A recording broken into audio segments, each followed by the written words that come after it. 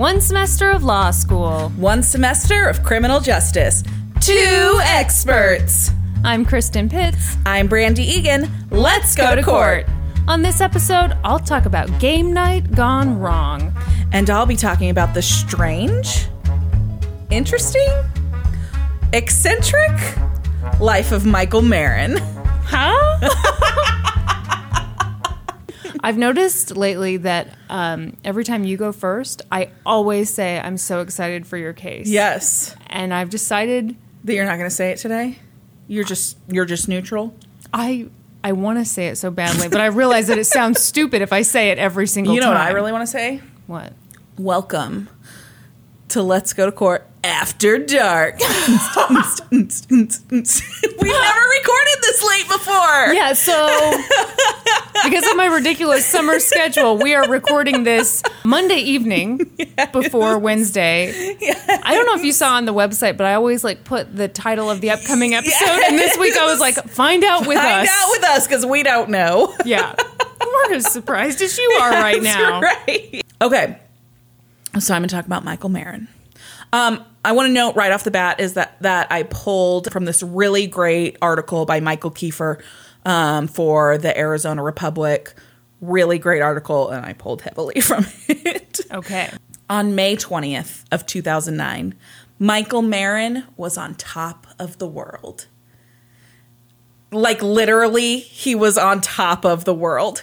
He had just successfully climbed Mount Everest. Whoa. And was standing where only approximately 4,000 people have ever stood before. Whoa. By July 5th of that year, though, he would find himself dressed in scuba gear, escaping down a rope ladder out of his burning mansion. What? And by May 21st of 2012... almost exactly 3 years to the day after he reached the summit of Mount Everest, he was in court and on trial for arson. To understand the chain of events that led to this downward spiral, we really have to try and get a picture of Michael's life as a whole. And I say try because his life is crazy. It sounds crazy. Yes. Michael Marin was born in December of 1958 in Oak Harbor, Washington. He was raised a member of the Mormon Church, and as such, he attended BYU and served a mission. His mission took him to Japan, where he became fluent in Japanese. After graduating from BYU, he went to Yale Law School, and after passing the bar in New York, he started his career in the legal department of a bank, which eventually took him back to Japan. Damn. His knowledge of the language and culture that he'd gained during his mission made him a huge asset as an investment banker in the Asian market. So he began trading in complex investments for several large banks, including Merrill Lynch, Salomon Brothers, and Lehman Brothers, and he made a fortune. Worth noting here, Lehman Brothers went bankrupt during the 2008 housing collapse. Merrill Lynch nearly did during the same time, but was saved by Bank of America, and Salomon Brothers was absorbed into Citigroup in the late 90s. So none of those banks are around in their same capacity anymore. Michael wrote a book about his experiences working in the Asian financial world called Fluctuations! No. The inside story of how Wall Street fucked Asia without a kiss. What? So he doesn't actually put "fucked" in the title. It's it's all ampersands symbols, and whatever. And so it's not quite that graphic. But I'm more offended by the exclamation point. The book was published in 2001 and carries an Amazon rating of 2.4 stars. Ouch. This is the synopsis. Hold on, was this self-published? Sure was. Uh-huh. Okay. Gotcha. Refreshingly honest, highly irreverent, and wickedly funny confessions by Michael J. Marin. Inside, if you dare, go on safari with a deliciously profane and entertaining guide to the Asian financial jungle, who will show you a decade of pillage and plunder you could not have imagined and that you will never forget. Meet the human drill bit. What? I don't know. Discover what really happened when Yasu Hamanaka lost close to $3 billion trading copper for Sumitomo Corporation. Experience the terror of the cherish sinkish thing. Again, I have no idea. Okay. Find out what keeps the chairman of the Federal Reserve Bank up at night worrying about Asia. Collect some great ideas for elaborate practical jokes and sophisticated money laundering. Marvel at the dire consequences of hysterical greed. Oh, dude. See Japan through the eyes of a foreigner who lived and worked there for 12 years, who speaks fluent Japanese, and who understands the culture well enough to tell when the emperor has no clothes. Get the kind of candid perspective you can only get from an erstwhile wunderkind who doesn't give a rat's ass if he ever works on Wall Street again. I'm guessing he's not still Mormon at this point. Right. Oh my God. Well, I didn't actually find anything that said he left the Mormon church. I am assuming. Yeah. So self-published book, obviously. And sounds unforgettable. He wrote that synopsis again. Of course obviously. He did, yes. Marin could be described as a bit of an unreliable narrator, though, and admittedly so. The book carried a note on the copyright page that read, "This book is a complicated hybrid of fact and fiction. Virtually all of the stories and incidents are true, but in many instances, names, places, and other details have been changed or fictionalized to protect the privacy, anonymity, and safety of the individuals to whom they refer." In the book, he issued warnings to his former colleagues, boasting that he has firearms training and that if anyone tries to sue, he could unleash information that would reveal their mistresses or open them to criminal investigation. Oh my. He also admits that he will never work in banking again, given the bridges he burns over the course of the book. So that's a little bit of a picture of a part of his life. Uh-huh. In a play he wrote later on in his life, Marin likened himself to the guy from the beer commercials, the most interesting man in the world. Oh, shut up. And by all accounts, by friend and foe alike, his life was at the very least interesting. Michael had married a woman he met at BYU, and they had 4 kids together. They divorced in 1992 after 12 years of marriage, and he'd followed his marriage up by dating a string of beautiful women. He could sing and play piano like a professional musician. He'd even had a walk-on role in the Arizona Opera's production of Aida in the spring of 2012. He collected art. His prized possessions were said to be his Pablo Picasso etchings, of which he bragged about their value being millions of dollars.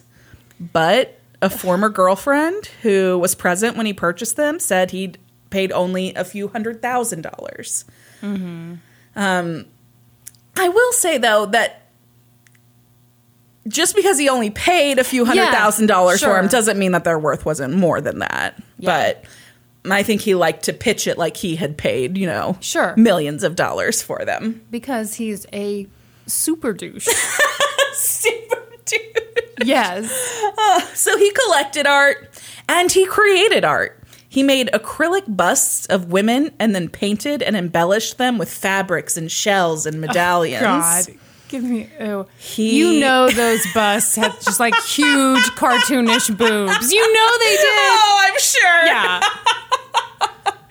Yeah. He'd owned a Cessna and given rides out at Burning Man dressed as a commercial pilot. And he'd owned a Rolls Royce. And obviously, he was an adventurer. He'd climbed the highest peak on 6 continents. McKinley in Alaska, Aconcagua in South America. Where? Aconcagua in South America. Bitch. Elbrus in Europe, Kilimanjaro in Africa. Oh, here we go. Oh, go for it. Kosciuszko in Australia. And Everest in Asia. All that was left was Vinson Massif in Antarctica, and it was on his list. It was like the next on his to-do list.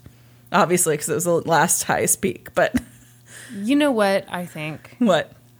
I think there could be nothing worse on Earth than being stuck in an airplane seated next to this guy. Oh, no Can shit. you imagine? Seriously. You would be like trapped to hear why he is the best person he has ever met. Absolutely. 100%. Yuck.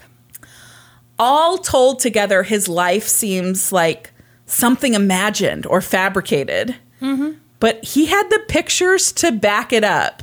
There were pictures of it all. His adventures in Asia, his mountain climbs, his time at Burning Man, even pictures of him with all of the beautiful women he claimed to date. He could prove it all. Photoshop? No, I mean, it No, it was really real? seemed that it was real. He really did all of these things. And for all of the interesting, adventurous stuff he did, he was also described, and I'm guessing that you would describe him this way, as a bit of a bully, a bit of a douche, and someone who believed he was smarter than everyone else. Oh, yeah. And someone who would never give up without a fight. In 2000, Marin got a traffic citation in Arizona for running his motorcycle into a car. He went over the handlebars and ended up in the hospital and was issued a ticket for failure to control a vehicle to avoid collision. Mm-hmm. One might think that a rich man and world adventurer would just pay this citation. Yeah. Not Marin. He appealed, acting as his own attorney, and lost the case. He wrote a self-aggrandizing and condescending brief to the court detailing the charity work that he had done right before the accident and his driving expertise for having attended a world-famous driving school. He got a new trial, but only because the audio recording from his first trial was garbled. And he lost again. But he still didn't let it go. In 2002, he self-published another book, this time about moron drivers. And it was entitled The Illustrated Guide to Morons, Driver's Edition. And I'm guessing he had no other additions to it. That's correct. Yeah. This book is also available on Amazon, but it has no ratings. Interesting. In another instance, a woman Marin had dated for 3 months in 2003 filed a paternity suit against him for her newborn daughter. Marin fought the suit for 2 years before DNA finally confirmed that he was, in fact, the father. God, what an awful man. Oh, I hate him so much. After paternity was confirmed, he did pay child support and introduce his daughter to his other 4 children. How nice. So now that we have a picture of Michael's life, let's talk about the events that led up to a strange escape from his burning mansion. The details of exactly how Marin purchased his multi-million-dollar mansion in Biltmore Estates, which is an upscale neighborhood in Phoenix. Current listings in the neighborhood top $8 million. Whoa. But so the details of how he came to purchase this mansion are fuzzy at best. But what we do know is that he bought the home through a series of complicated transactions after his friend and former business partner lost it to foreclosure in September of 2008. Okay. It came with a $17,250 monthly mortgage. Oh, my God. And an impending balloon payment of $2.3 million. By the spring of 2009, Michael realized that the payments were too much for him. Really? And he was now retired. And there was no way he was going to be able to come up with the amount for the balloon payment. So he came up with a genius idea. He'd just raffle it off. He'd sell 176,000 raffle tickets at $25 a piece, and the money would cover the cost of the mortgage. He'd recoup the money he'd put into it, and the rest he'd give to charity. What? He'd even picked a children's crisis center as the beneficiary of the raffle's profits. Wait, what was he raffling off? The house? The mansion. He wasn't going to make any money off of it, Kristen. He was going to pay off the mortgage, the people that win the raffle, get the house. He, whatever money he's put into it, his down payment, whatever, he gets that back. And the rest of the money goes to a children's charity. He's thinking it's going to easily clear $500,000 for this children's charity. What's wrong with that? Oh, my God. Oh, my God. This sounds like an I Love Lucy scheme.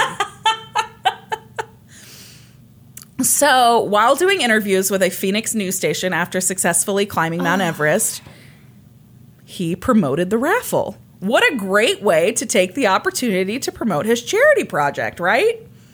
No. Wrong! Turns out the raffle, which was to take place July 4th, was illegal. Really?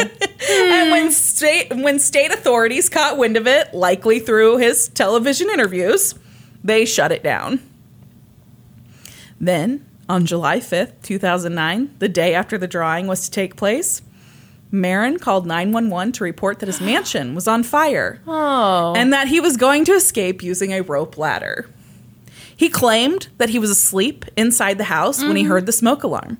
As he struggled through the thick smoke, he remembered that he had a scuba tank in his bedroom closet. He said he put on the tank and mask, climbed out a window, and descended the rope ladder to escape. The media response to Marin's unbelievable escape from the jaws of death was huge. And he did interviews that night from his hospital bed. Oh my God. No. No. No.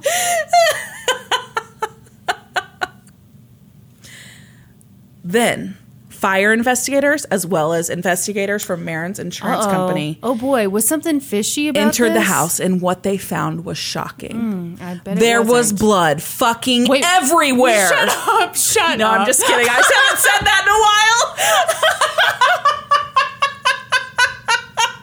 That was really good. I feel like we went on like a 5-episode streak at the beginning where you said the sentence, there was blood everywhere. So, no, there wasn't blood anywhere. But investigators were a bit perplexed by what they saw when they entered the home. Marin's priceless art, including his Picasso etchings, Were those fine? Were those gone? they'd been removed from the home, Weird. as had his pet macaw, not in the home.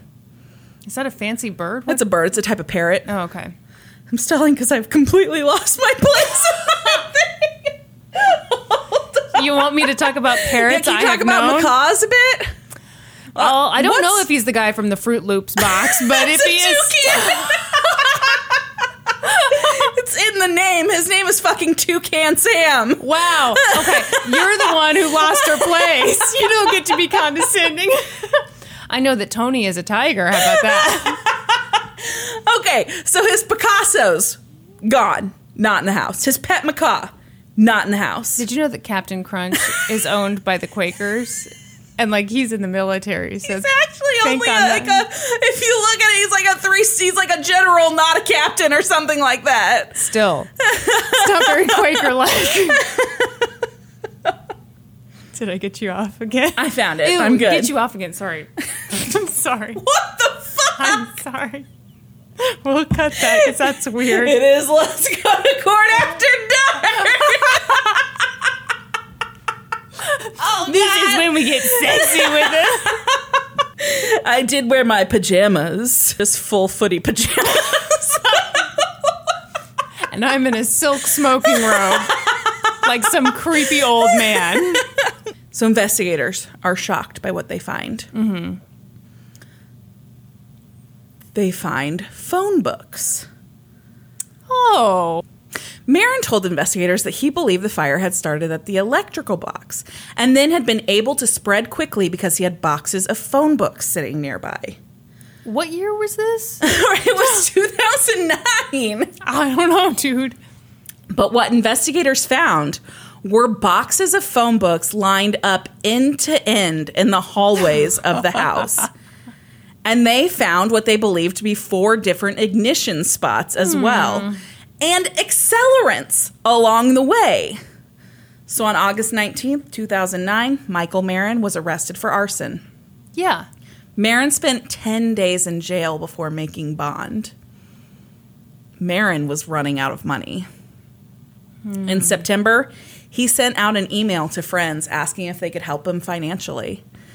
It read in part, "Perhaps you or someone you know might like to take advantage of my situation and purchase one or more of my remaining assets from me at rock bottom fire sale prices. Ew, come on. If you will pardon the unfortunate metaphor. How would you like to buy a Picasso on the cheap? Or an airplane? I've exhausted all of my other options. I'm literally at the end of my rope. So this sale, this reaching out to his friends, it seemed to sustain him for a little while. And a friend and former girlfriend gave him a place to stay while he was awaiting trial. But by April of 2011, he had to let his attorney go and request a public defender. In the financial statement required when applying for such, he noted that he no longer had any assets. On May 20th, 2012, Michael Marin posted this on Facebook. 3 years ago today, I was on top of the world. Tomorrow, my trial begins. One ceases to recognize the significance of mountain peaks if they are not viewed occasionally from the deepest valleys. Okay, yeah. Yeah. Yeah, all right.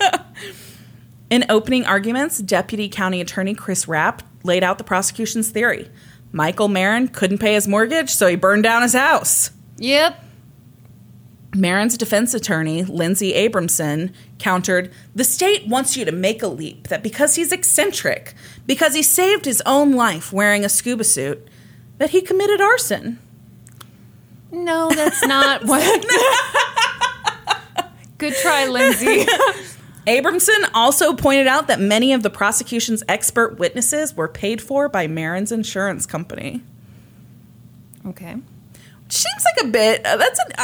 worth pointing out at trial, I think. Well, but expert witnesses are always paid. Yes. I didn't know that the insurance company would pay for them, Yeah, I though. didn't know that either. Yeah.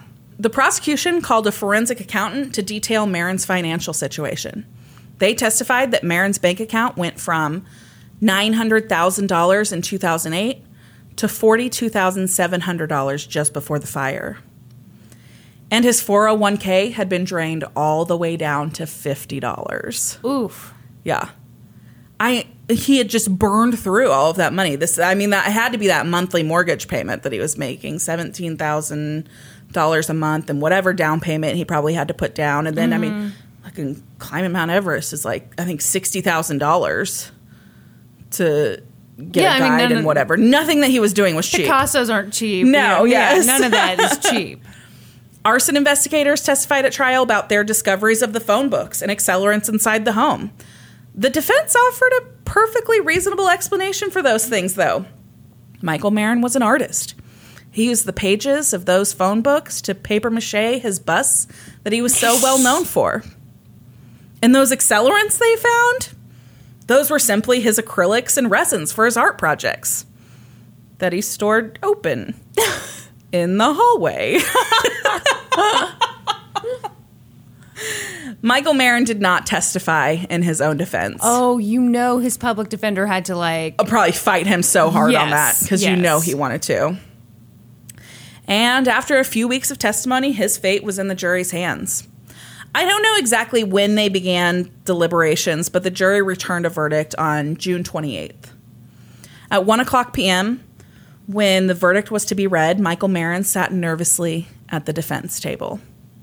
The gallery was full of curious onlookers and media. News cameras were fixed on Marin, and as the verdict was announced, guilty, he hung his head, cupped his face in his hands, and appeared emotional. Mm-hmm. He put his hand over his mouth. He fiddled with his briefcase. He took a drink of Gatorade, and then he just sat there, apparently stunned. The jury was excused, and the judge addressed counsel to determine the next phase of the trial. Because the home had been occupied at the time of the fire, though the occupant was Marin, he faced up to 21 years in prison, Whoa. While a basic arson charge carries a maximum of 10 and a half years in Arizona. Oh, okay. So it's deemed an occupied dwelling. But if you're the one in there... Yeah. I don't know. I'll be the first one to declare this guy a super douche, but that seems like way too long. Yeah. He was facing, 21 years. The prosecution had the choice to decide if they would pursue it as an occupied dwelling or not. So they're discussing this in court. 7 minutes had passed since the verdict was read when Marin suddenly gasped, collapsed to the floor, Gatorade, and began convulsing. No. Sheriff's deputies and emergency personnel, some of the same firefighters who had been in court testifying about the fire, rushed to his aid. When clear liquid began to flow from his mouth, they turned him on his side to keep him from choking. The judge sat on the bench, watching in stunned silence. By the time paramedics arrived on the scene and loaded Marin onto a stretcher, his cheeks were blue and he was declared dead. Oh my gosh. An autopsy determined the cause of death to be cyanide poisoning. Yeah. Police found a canister of cyanide in his car and determined that he had purchased it from a chemical supplier online in May of 2011. A closer look at the video of Marin after the verdict showed that when he cupped his hands over his face, he'd put something in his mouth. Oh. Obviously, we now know that it was a cyanide capsule, and it appears that it had long been his plan to end his life in this manner if the verdict didn't go his way. Wow. So he purchased the cyanide a year before his trial. That's crazy. Yes. Oh my gosh. Yeah. Though his friends and family were saddened by his suicide, the general consensus was that they weren't shocked by it. Mm-hmm. He killed himself because he's Michael Marin, said former attorney Richard Gearloff. It's because he didn't set that fire. What? And if people misunderstand him so badly that they thought he did this crime, then he was through with people. What do you think about that? No. Yeah, I don't think so either. I don't think so. I think he set the fire. Yeah. Yeah, for sure. Yeah. I mean, what alternative is there? Well, the alternative is that you go to jail for 10 years, prison for 10 years. No, I mean, like, if he didn't start the fire. Yeah. And it started at the electrical box, Kristen, faulty electrical box. And then he just happened to have all of these phone books around. The defense laid it out, Kristen. I did not buy that part either. There are several parts here that I did not buy. Yeah, no. So that's the crazy story of Michael Marin. Oh my gosh. I'm going to finish with a quote of his. This is from his, I believe, from his Facebook page. Now I feel like a jerk for saying calling him a super douche. And oh gosh, poor. Well.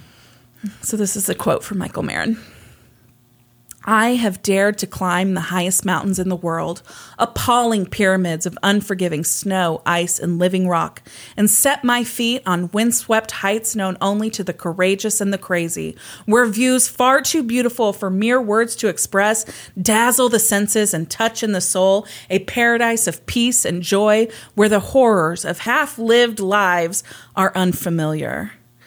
I have experienced things you may never know, even in your wildest dreams. And while pushing myself beyond the boundaries of human endurance, facing mortal danger with every step, I have opened my eyes and beheld the face of God. I am awake.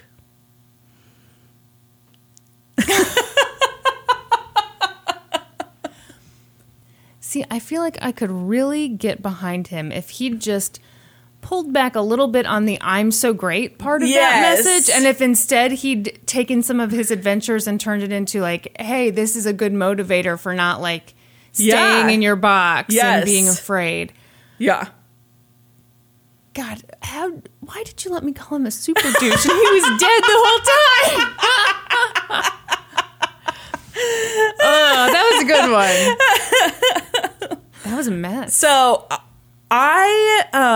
the only thing I knew of this case was him committing suicide in court. And I was like, I just like remembered that. I remember when it happened. And so I just like, guy that committed suicide in court. And then when I found out all of this crazy shit about his life, I was like, this guy is nuts. Yeah.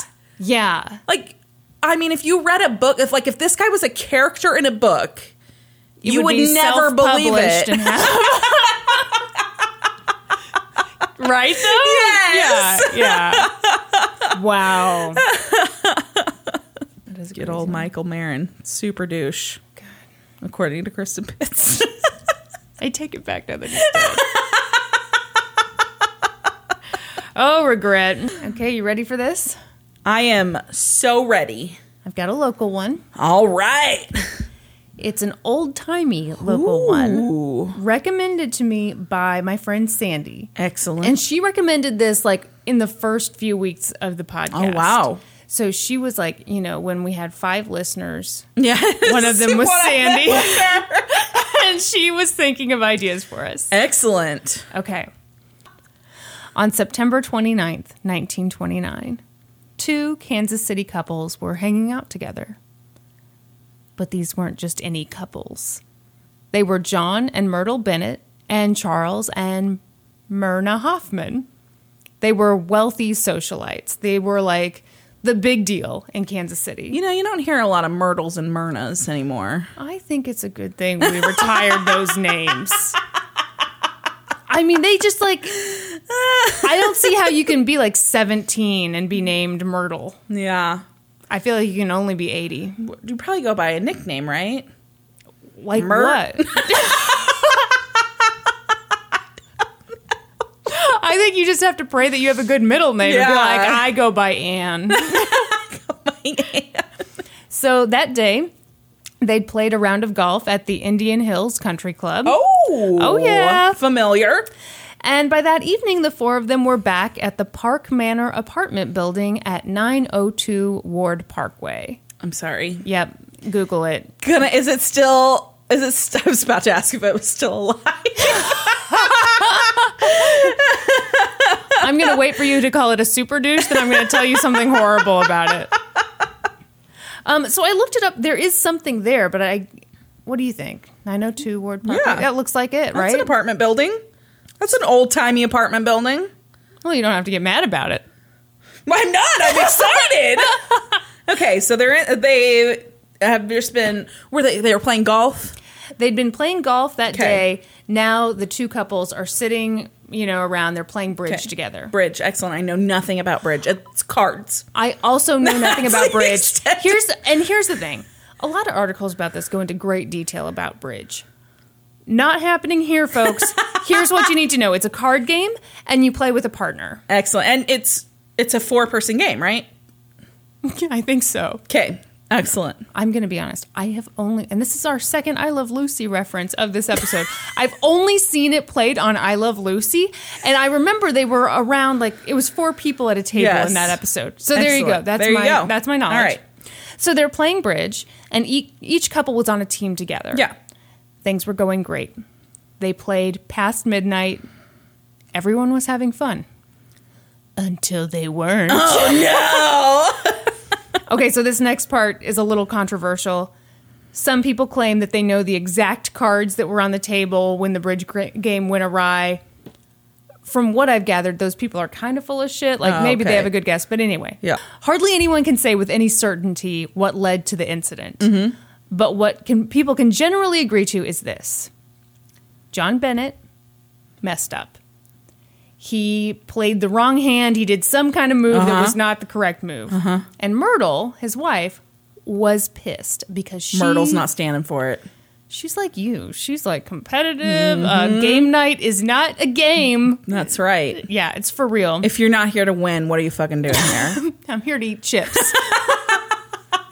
You know, I'm glad you said that because I was going to say my dad really likes Bridge Mix, which is candy. And I always thought that it was like named after the card game. Okay. Because people eat snacks while they play bridge. And so it's like this Brock's candy mix. Right.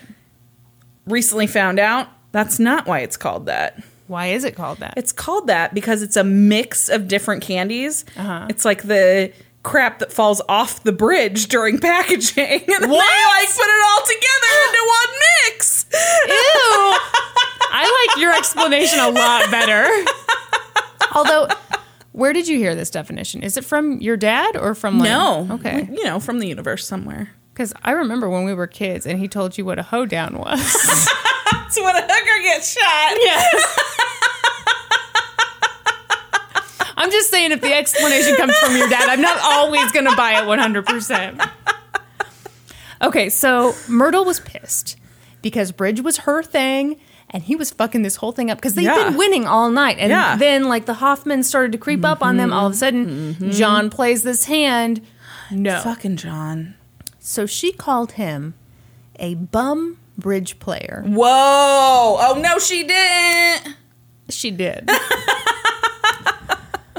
So, he didn't appreciate that one bit. Did he flip a table? Worse than that. Oh, God. So, in the middle of this bridge game, he slapped her across the face. I believe it's 5 or 6 times. And, like, really hard. Yeah. Well, you heard what she said. He doesn't one time get the... What do you mean 5 or 6 times? Was he alternating hands? Was it all on one side? Was it like, you know, the front of the hand and then the back of the hand?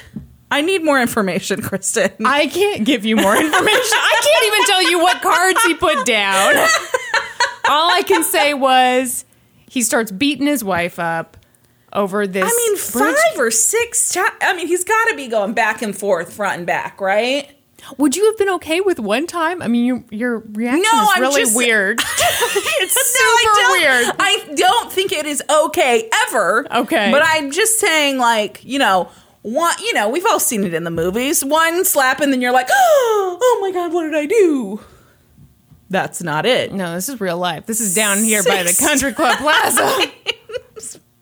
So, after Myrtle is slapped, she says, nobody but a bum would hit a woman.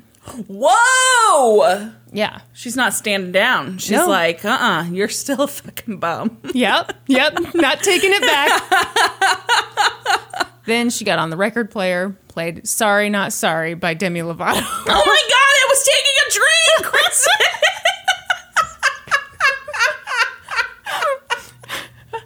So John didn't like any of that. Yeah. Not a big Demi fan. He wanted to beat up his wife and not be insulted. Yeah. So at this point, and again, the Hoffmans are still there. What are they doing? I assume being horrified. I don't know. So at that point, he's like, you know what? I'm spending the night at a hotel, and tomorrow I'm leaving town. What? Myrtle then turns to the Hoffmans and says, I think you folks had better go. They're like, goodbye. Yeah, thanks. So the Hoffmans stand up and start to leave. They all live in the same apartment buildings, like the Ricardos and the Mertzes. Yeah, I mean, what the fuck? Have you recently watched a bunch of I Love Lucy? You know, I think it was something about these two being in the same apartment building. I just burped right into the microphone. Wow, after Excuse I'm making me. an excellent point. Pardon me. I think it's something about them being in the same apartment building. It got me thinking about I Love Lucy, and I've thought about it all day long. Did you just burp again? No. I was just thinking about how when they're... Maybe it was Bridge Mix that they were in the factory packaging when they had to stuff all the chocolates in their raw uniforms. Mix. A little mushy. So they stand to leave, and meanwhile, John Bennett is headed off to the bedroom, and he's got his suitcase, and he's just throwing clothes in it. Yeah. He's like, I'm out. Meanwhile, Myrtle runs into her mom's room, because her mom lived with them, and she emerges seconds later with a loaded gun. Wow. Yep. I'm sorry, the look on your face. Did you not expect that? No! Okay. So the Hoffmans are still there when Myrtle comes charging back into the room with With the a gun. loaded weapon. Yep. Okay. As soon as John saw his wife with the gun, he's like, oh shit. He runs to the bathroom, closes the door, and locks it. And Myrtle was like, bullets will go through that just fine. So she fires twice into the bathroom. Yes. But the thing is, the bathroom has 2 doors. So he starts running out the other door. So she starts running after him. Lost my place. Oh. How the mighty have fallen. Falling right off Everest over here. But this is just so you can see the peaks. He's a super douche of now. So he exits through the other bathroom door. And he starts running down the hallway through the living room. He's trying to get to the front door. Myrtle is just as fast as he is. Mm-hmm. She comes after him, shoots 2 more shots. This time she hits him. He dies almost immediately. Oh my God. Where'd she hit him? I believe like in the back and maybe in the armpit. Okay. So that's a crazy story, right? Her trial was even crazier. Oh my God.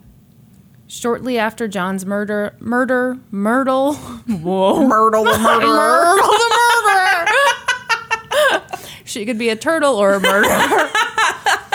So she was arrested and charged with first-degree murder because, duh. Yeah. She'd shot him, and at the time of the shooting, there was one witness. It seems like Charles was still in there, and Myrna had, like, pieced out. Myrna as was soon like, as she I'm saw getting the gun. fuck She was outta like, here. goodbye. Yeah.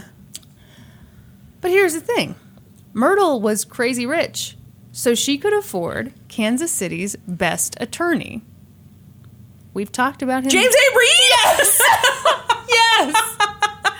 So we've talked about him before on the podcast. Former Kansas City mayor, former senator, major guy, and nowadays a major Road. Kansas City Boulevard.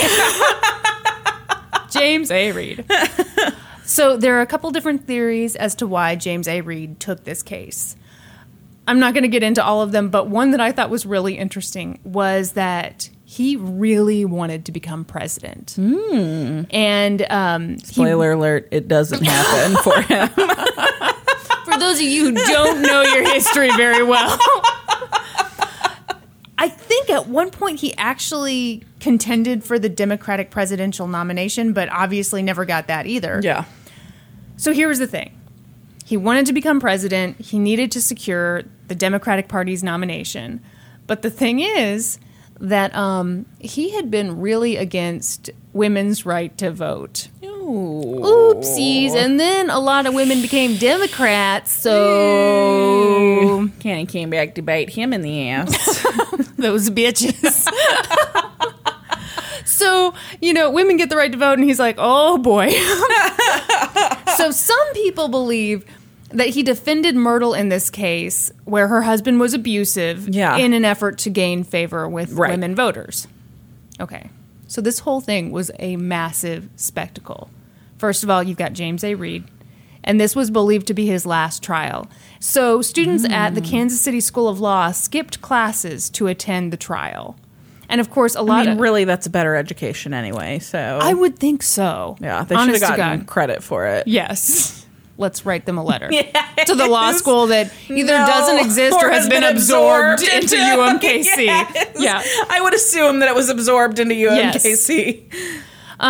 So that's really what this podcast is, just us making assumptions about shit we don't know about. Usually about Kansas City. Usually. We try to keep it local. That's right. So, of course, a lot of Kansas City's social elites wanted to come watch the trial. So they showed up in their furs and, top hats, monocles. Just Mr. Peanut was there, the Monopoly guy. was hanging out next to him. They're there, But few people know that they're both from Kansas City. That's not true. If we get a chip on our shoulders Everybody about knows Kansas City, it. We just start making up famous residents. So this made international news because at the time, bridge was insanely popular. Yeah. So this became kind of like one of those stories that everyone talks about and jokes about. Yeah. Newspapers would call in bridge experts to speculate about what might have been the fatal hand. Oh my gosh. And again, even though it's pretty clear that no one could truly remember the right cards because it was overshadowed by a fucking murder. Yeah. Experts would just either speculate or just make shit up. And there were tons of people out there being like, well, if only he'd played it this way, then he might be alive today. Just ridiculous stuff. So the whole world is watching. Yeah. James A. Reed is ready to go. He wants another win. And he knows that jury selection is going to be crucial. Yeah. He had this huge uphill battle. The jury was going to be all men. But he needed certain types of men. Really? That's the way to go? Male jurors? Well, okay, the article I read made it seem like it was pretty much a guarantee at that time that it was going to be only men. All right. But anyway. I think you want a bunch of women with bum husbands. Right? Or women who were really competitive bridge players. So for 3 days, he studied and questioned the jurors all with an eye for which man might be more sympathetic to a widow. Okay. And which one could be more persuaded by him. Sympathetic to a widow? She's only a widow because she murdered her fucking husband. Well, but if you look at it through the lens of she's been abused. Okay. Wow. No? Nothing? You wouldn't be on the jury, I can tell you that. So, he was about to put on a show for these people. Okay. Before the trial. I did forget that he slapped her 6 times. Yeah, and that was not like his first time slapping right, her. yes. Just to clarify, I'm not condoning spousal abuse. Brandy. I'm also not condoning shooting your husband. So before the trial started, he was like, Myrtle, I need you to look the part here, buddy. Are you going to tell us what she wore? You know what kills me? I could tell you in great detail, but I cut those out because I thought, I can give you the basics. You're just going to make it up right now? No. Oh, okay. She wore alligator pumps, black. She Yes. wore all black. Yes. She's in mourning. Her husband died. Yes. She murdered him. She, from what I could tell, it was high-end black clothing, but like the selections were very conservative, maybe to the naked eye. Did she have a hat on? Of course she had a hat on. Yeah. It's 1930. What are you thinking? It was like a cloche hat or... I believe it was a beret. Oh, all right. I really should have written this down. I did not think you'd be interested. I'm very interested. Clearly, you are. I'm not even sure why. It's like it's coming from inside me. The other thing he said to her was, do not wear any makeup at all. Really? Yeah. See, I think that's the wrong move again. What do you think is the right move? I think she wants to look beautiful to get the sympathy of an all-male jury. What about pathetic and haggard and upset because you accidentally shot your husband? Yeah, that's a play too. Okay. All right. Okay. All right, James A. Reed. I guess I'll give you your road back. I was going to rename it. Yeah, what were you going to rename it? Brandy Egan Boulevard? Yeah, doesn't Because you've that got a sound better good? idea. It does actually sound pretty good. So the other thing he told Myrtle was, hey, if you feel the need to cry, go for Let it. loose. Yeah, do not hold back those tears. Yeah. So the prosecutor is James A. Page. That's just confusing. It's like they had a shortage Of names? Yes. Last names, they're good. First names, no. So he delivers this Does he have very... a road? Hell no, he doesn't. He delivers a very matter-of-fact opening statement. He's like, Myrtle fired at her husband 4 times. Her final 2 shots hit him in the back. She chased him about 70 feet through the apartment. You know, there's witnesses. There's people who heard it. Open and shut. Jury, you know what to do. Yeah. Then it's the defense's turn. Mm-hmm. Myrtle is crying from the get-go. Just fountains of tears. Yeah. James A. Reed starts telling the jury about Myrtle's humble upbringing, and his eyes become moist with tears. Of course they do. What? Are you not affected? James A. Page, much like you, is looking at this, and he's like, come the fuck on, dude. So he stands up, and I'm going to read you the exchange. Page, I object. Whether she was destitute has nothing to do with this case. Then Reed says he's just trying to show something about his client's history. Page, I don't want him standing there trembling, tears in his eyes, talking about the defendant being destitute. Reed, maybe you would tremble too if the facts of this woman's life were... Page, I'll tremble because the defendant shot her husband in the back. At this point, everyone is riled up, and the judge is like, everyone chill. But everyone did not chill. Oh. Reed keeps up with this long history, and Paige is like, look, if we're going to hear her entire life story, then I want to tell her husband's entire life story. Let's make this fair. Meanwhile, Myrtle and Reed are just like bawling their eyes out. Oh my God! And at one point, Reed turns to Myrtle, and he's like, Myrtle, remind me, how long did you work as a stenographer? And she's like, about 3 years. And Paige is just pissed. He's like, are we on Broadway right now? This is ridiculous. So he objects again. Paige asks the judge if they could pause so that they could give, quote, counsel for the defense and his client a chance to finish their cry. So at that, Reed turns to Paige and goes, Jim, I just can't help it. I'm not trying to be emotional. I wish I could be as cold-blooded about it as some in this courtroom. Wow! This trial was ridiculous. Oh my It was gosh. so over the top. From there, Reed laid out a very interesting version of the facts of that night. Here's what he told the jury. He said that the two couples were playing bridge. And at a certain point in the game, Myrtle went into the kitchen to prepare John's breakfast, quote, as she always did, and as any wife should. I'm sorry, isn't it the middle of the night? Right, so I guess she just wanted to get a jump on the next morning. Okay. What's up, Brandy? You smelling some bullshit Yes, with this? I am. Hey, just as any wife Must should. smell a little apple cider vinegar. Oh my God. Everybody, I'm drinking water with lemon and apple cider vinegar because I hate myself. It smells like a foot and it tastes like one too. So when she finished, she came back into the room and the two of them argued over the game. And that's when John slapped her several times.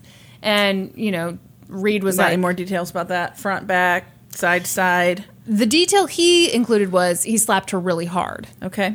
All right.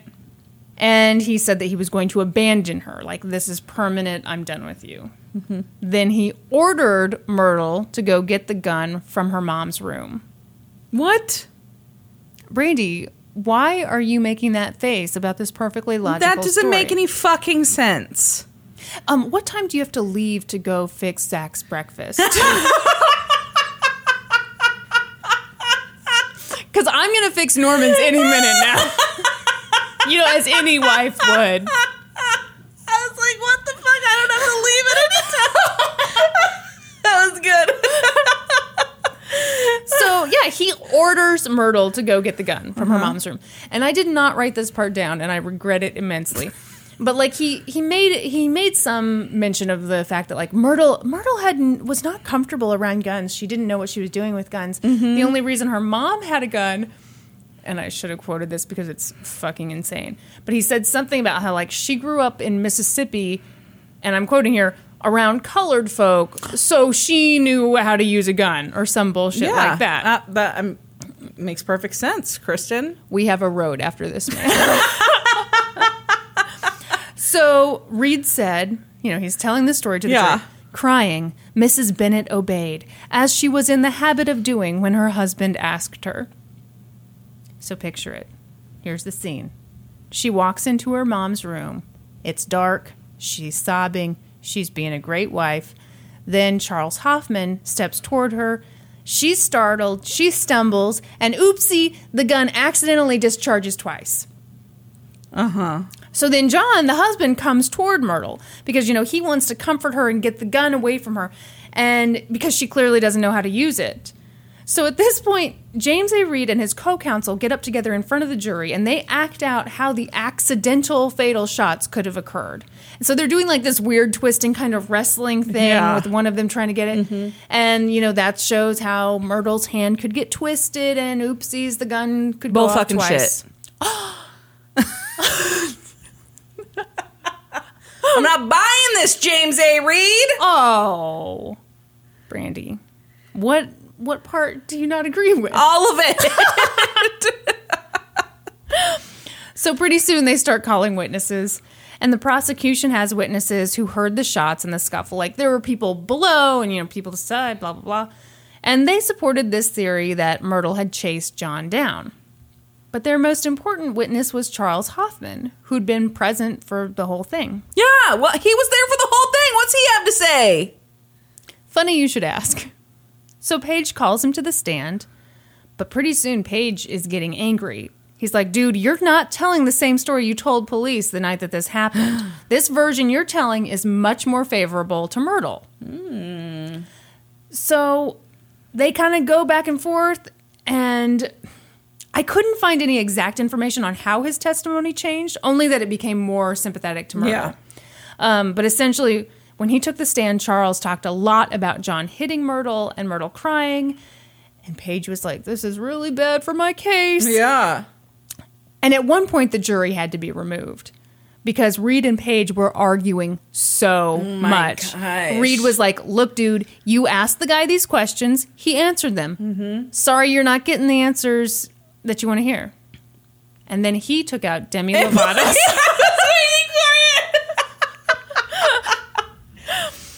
Then there you was, have it on MP3? Yeah, he had his iPod.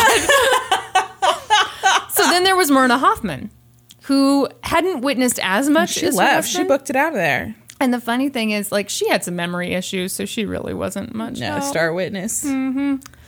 So these two key witnesses have sort of like morphed into defense witnesses. And then Myrtle takes the stand. And she just cries. And she cries so hard and is so sympathetic that a lot of the women in court started crying with her. Wow.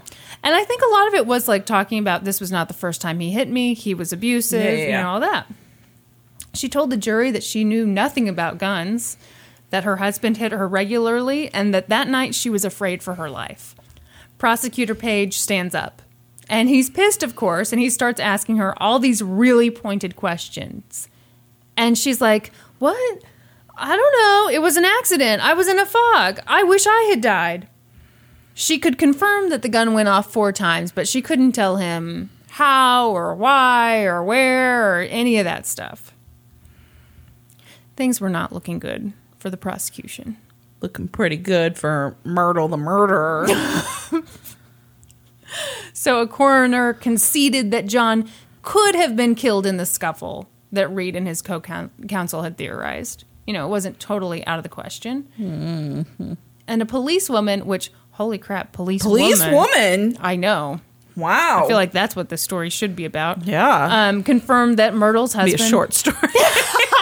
There was a woman. There was a policewoman in 1929. So a policewoman confirmed that Myrtle said that her husband threatened to leave her that night and that, yeah, she seemed distraught. You know, so it could fit with this accidental theory.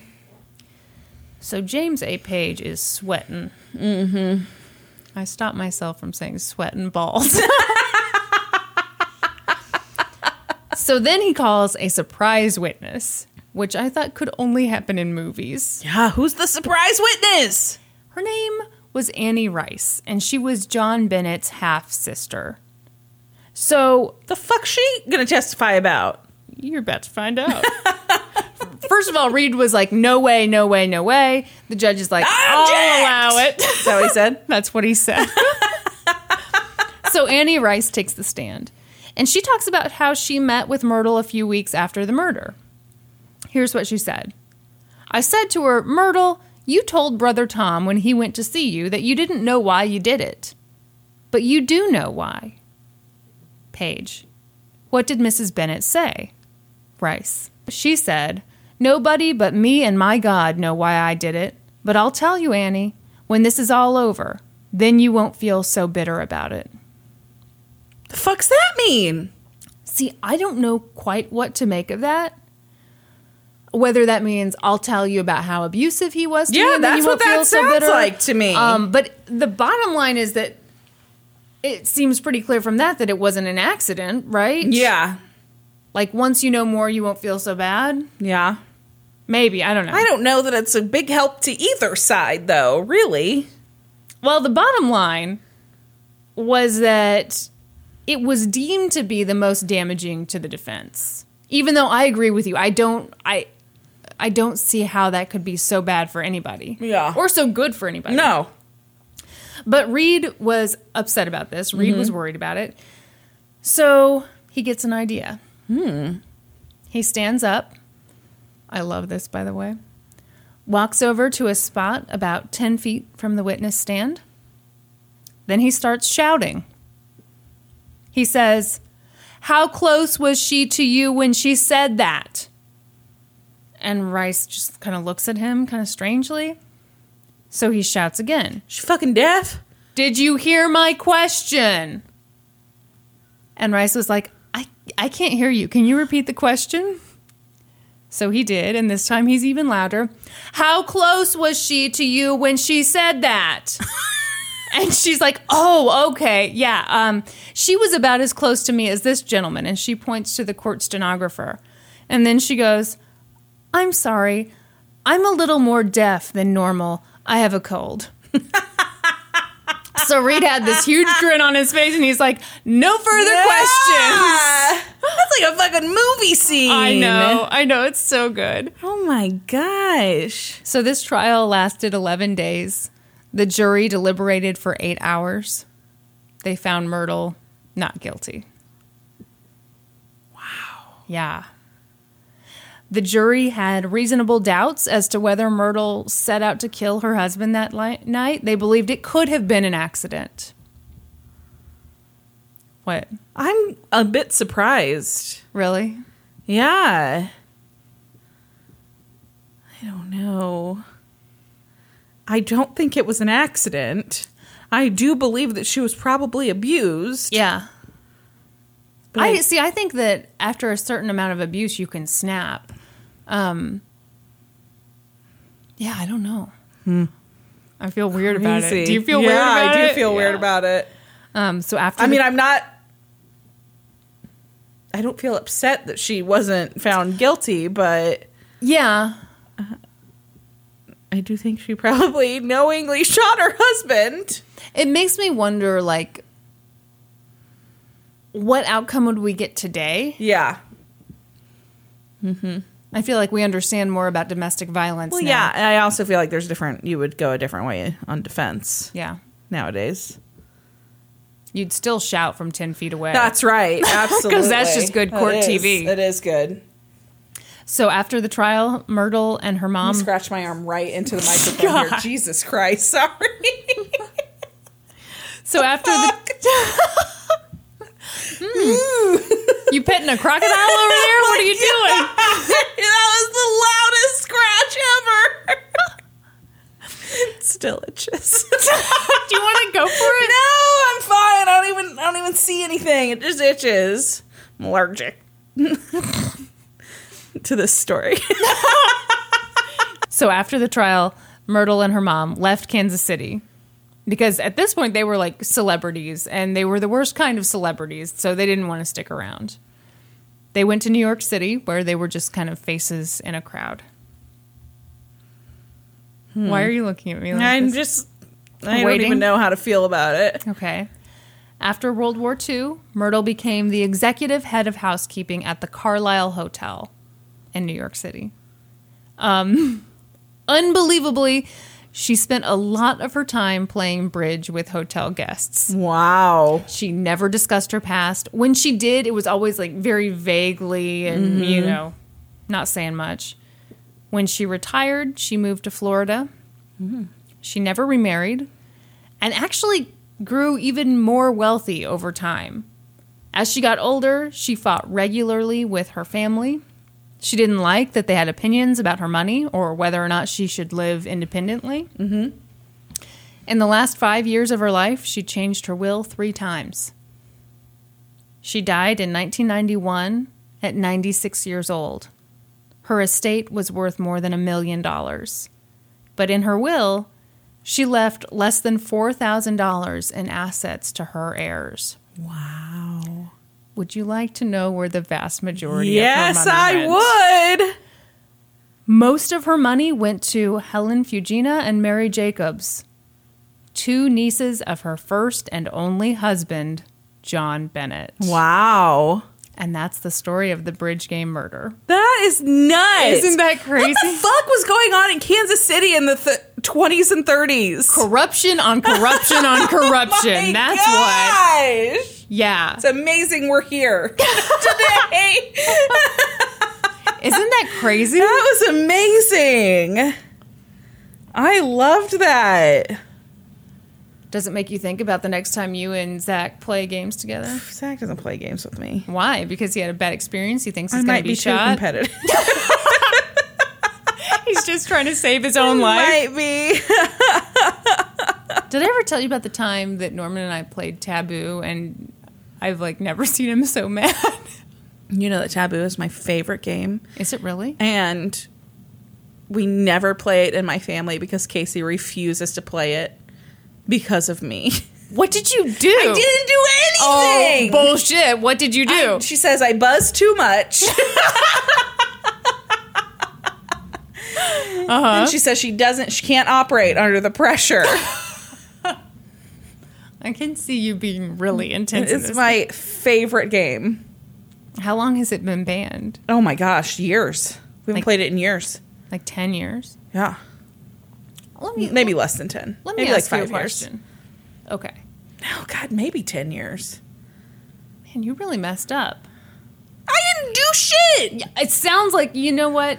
I think if you did say, Casey, I'm sorry. I have said I won't take the buzzer. I'm happy to just participate. Have Somebody you else said, I'm sorry? I didn't do anything need to say I'm sorry for. Yep. Yep. I can see you're on Casey's side. You super competitive people are, like, you're scary in games. Keep the handguns away from you. They're going to accidentally discharge into us 4 times. But no, so the time that we played with Norman, like, so I've always loved Taboo too, but I'd always played with Kyla as my partner.